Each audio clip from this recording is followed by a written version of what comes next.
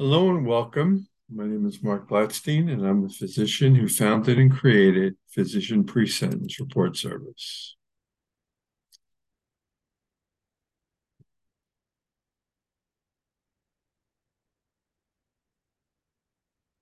This is the third and final in a series of the Department of Justice 2324 prioritizing prosecution of corporate malfeasance. And this is going to be targeting, or where the Department of Justice is targeting the individual within the corporation. And I realize most of you are attorneys. And for those of you that are not attorneys, this may be a little more appropriate, but doctors shouldn't treat themselves. And so, at the first sign that you may feel that something is amiss or that you could be under investigation, maybe you received a target letter, what do? Okay, you can panic a little, but then you have to do something. Because if it's the feds, they have a 98% conviction rate. And so you need legal representation. And it doesn't matter who you are or how high up you are, the reputation food chain, because the Federal Bureau of Prisons, when you're staring them in the face, will humble the best of you. I can tell you that that part's true. I did face them. I had lost my medical license. I'm grateful that I was reinstated in full about 12 years ago, but very humbling. So when you are taking the steps to get representation, you need to interview lawyers. And as I had a hip replacement, when I met different surgeons, I wanted to speak to some patients that were happy. I also interviewed different doctors. I interviewed 5 orthopedic doctors. And so, talk to different attorneys, see ones that you are comfortable with, possibly see if you can speak to a couple clients that have your particular legal issue, and then ask to read several sentencing memorandums that they may have. The attorney may say, well, there's HIPAA, there's private information there, and they're right. But you can also say that Adobe has the ability to block it out. They can take a magic marker, block it out. All you want to do is read the memorandum. You don't need to see any of the private information. And while some judges find the sentencing memorandum very helpful and identify about a dozen, there are also judges like Judge Bowe who believes that attorneys are just paid to say good things in the memorandum. And so, it can go either way. So you need the error though in the direction that the memorandum needs to be a good one. If you and your attorney are vacillating, do I trial or do I go to plea? Well, if you and your attorney are thinking of going to trial, a good question would be to first ask, how many cases has the attorney won in federal court, criminal court? Because the feds have a 98% conviction rate, or what percentage of cases has the attorney won? It's not a fair question, but I think it's a question that maybe has to be asked. That's between you and your attorney. And last, as everybody's, now you have a warm and cuddly feeling with your attorney. Finances have been discussed. Lastly, both of you have to agree to hold each other accountable. And that's so that the attorney can hold you accountable to making sure you have all the information in on time long before the pre-sentence interview has to be done. And at the same time, you're going to hold the attorney accountable to listen to you if you have certain needs that you need to be met.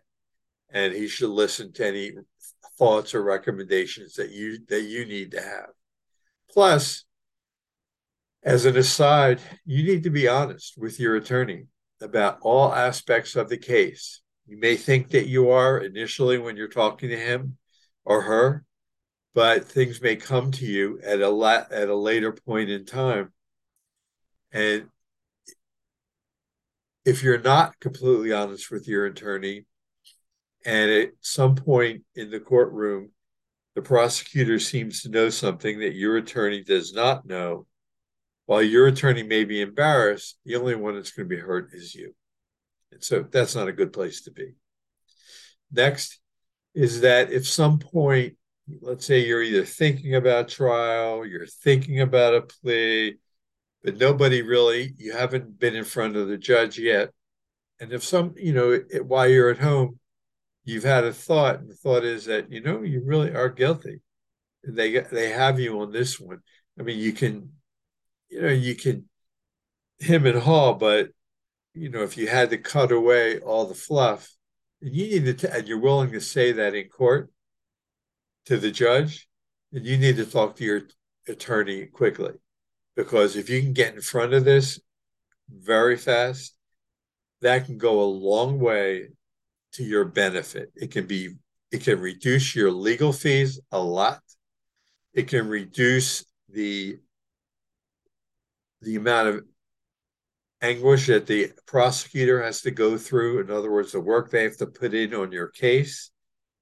And it may go a long way with the judge as far as your personal narrative and allocution.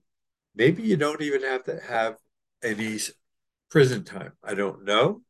I'm not saying that that is the case, but it definitely ups that possibility. Either way. So getting all that information together for your attorney, that's a lot of information, which means you're starting with, if you're in your 40s, 50s, or 60s, you have a lot of doctors possibly. You have to have all of your medical records, everything, all of your doctor's contact information, medical and mental health care records. Don't wait till the last minute. Doctors are busy too. Hospitals are busy too. This time of year, the winter now of 2023, there's going to be COVID. There's going to be influenza. There's going to be other viruses and nurses going on strike in New York. It's not going to be so easy to get records. Not at all. And so you're going to have to get copies of all your office notes, your surgery records, your pathology results, all of your blood tests, all of your diagnostic tests. That means all of your X-rays, CT scans, PET scans, MRIs, ultrasounds. They also come in type form as your reports, but you also want to get them in CD, so that you should, as you're getting all your medical records, get 2 copies, one for you, one for the court, because you should have them for your own self anyway. You should get prescriptions of your own medications and prescriptions for your medical devices if you have any. You should go through all of the drugs that you have and make sure that the Bureau of Prisons has them. It's all available online. I'm available if you need me, but all the stuff is available online. If you notice that if you have a drug that's a non-formulary drug, you have to get your doctor to write you a very detailed letter, and maybe he has to come to court to say why that drug is necessary, so you don't have to wait 6 months to get it. If the drug is not available, then definitely your physician, I would hope, would make themselves available for the sentencing hearing and provide a detailed letter to your attorney as to why this medication should be used in your case, and why that it is provided for continuity of care and treatment plan in your particular for your particular diagnosis. And that he needs to be, though, into the sentencing hearing so that the judge can ask questions. You need to have copies of all of your medical records, highest educational level achieved, Otherwise, they're going to make you, even if you went to law school, they're going to make you take the GED if you don't have a proof of a copy of your diplomas. Copies of military rank, copy of discharge, any special education, training, certificates, copies of social security card, driver's license, passports, birth certificate, letters, character reference letters, letters of character, not letters from people saying that you shouldn't go to jail or you're a good guy or girl. They should be letters to people that have known you, letters that people know that you are facing a legal problem where you've taken responsibility, that they've known that you've done community service or that you've done good deeds in your life, that this is contrary to your personality. It's for the number of years that they've known you. You should have taken the narrative that right now is out in public domain that the probation officer knows, the prosecutor knows, and the judge knows has been what the Department of Justice has put out into the press through your indictment. That is what everyone knows. Your narrative needs to start. You've been writing, you need to have started writing it first person, your letter for the last 60 days, 90 days. And it can be as long as it has to be long. And because it's going to be rewritten multiple times, starting from when you're a child to today. And it will be rewritten and distilled to where it expresses remorse, understands the victim's pain and suffering and how it impacted them. It will agree with the court as to the seriousness of the crime. What in your life, what happened to you a long time ago that brought you to this point? What caused you to do this? What has this experience taught you? Did this bring up something from your past? I mean, for me, it did, but I never was told about a personal narrative. I didn't never heard of this before, or I would have written one. Explain to the judge that you have a plan to try and make your victims whole. If you do, don't bring it up if you don't. If you've already started, what's the plan? But again, don't bring it up if you don't have a plan. Have you put together any thoughts for an actionable plan to do while you're in prison to emerge successfully? But don't only bring this up if you've thought about it. For example, if you've worked with us, we've gone through with you that you're going to have, if you have good character reference letters, they are going to be part of your pre-sentence interview and then report. If we've gone through with you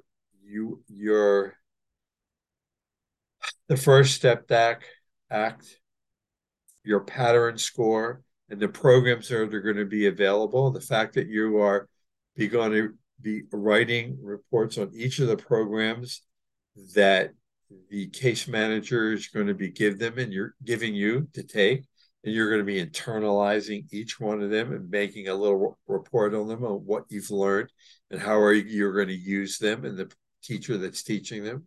You're also going to be having books sent to you where you're going to be life skills books where you're going to learn about the author and then about you're reading and you're going to write about what you've learned and how you can apply those life skills once you're released.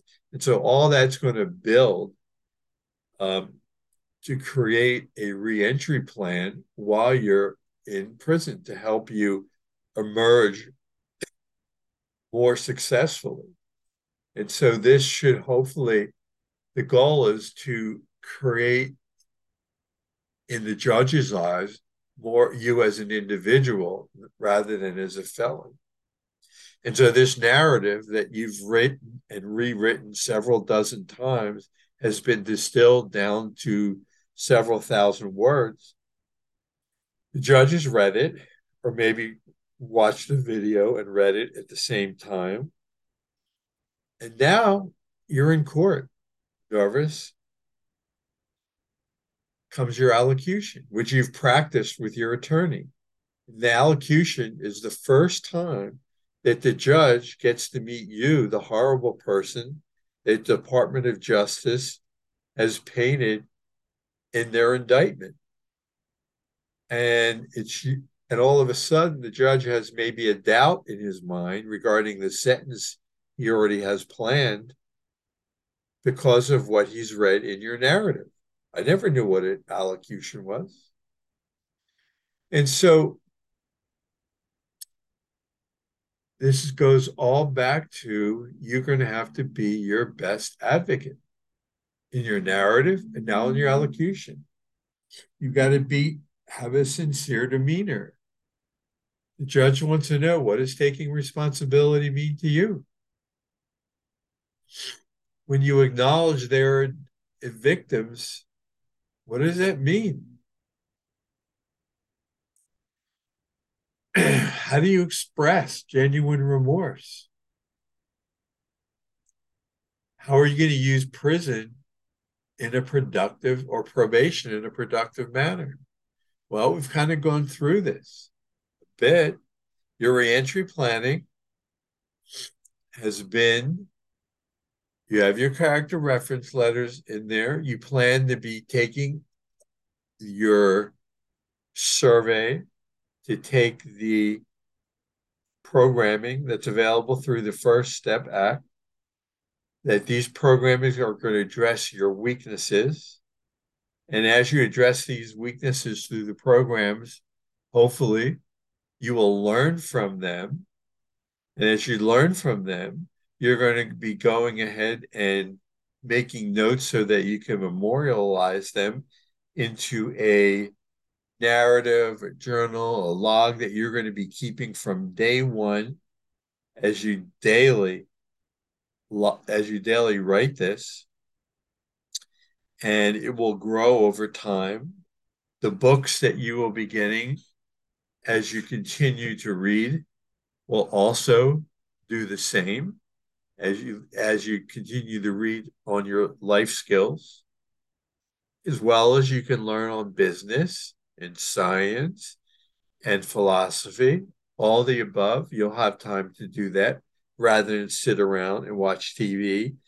You can watch a little TV, you can play some sports, but it doesn't have to be all day, every day. And also, the Bureau of Prisons has that financial responsibility program, which Congress wanted. And so, if you have a restitution or an amount of money owed, you can tell the judge you don't know exactly what your finances will be, but that you're going to do your best to participate in the financial responsibility program. And so this will hopefully humanize you with the court, because you've gone through your reentry planning while you're in what you're going to be doing while you're in the Federal Bureau of Prisons.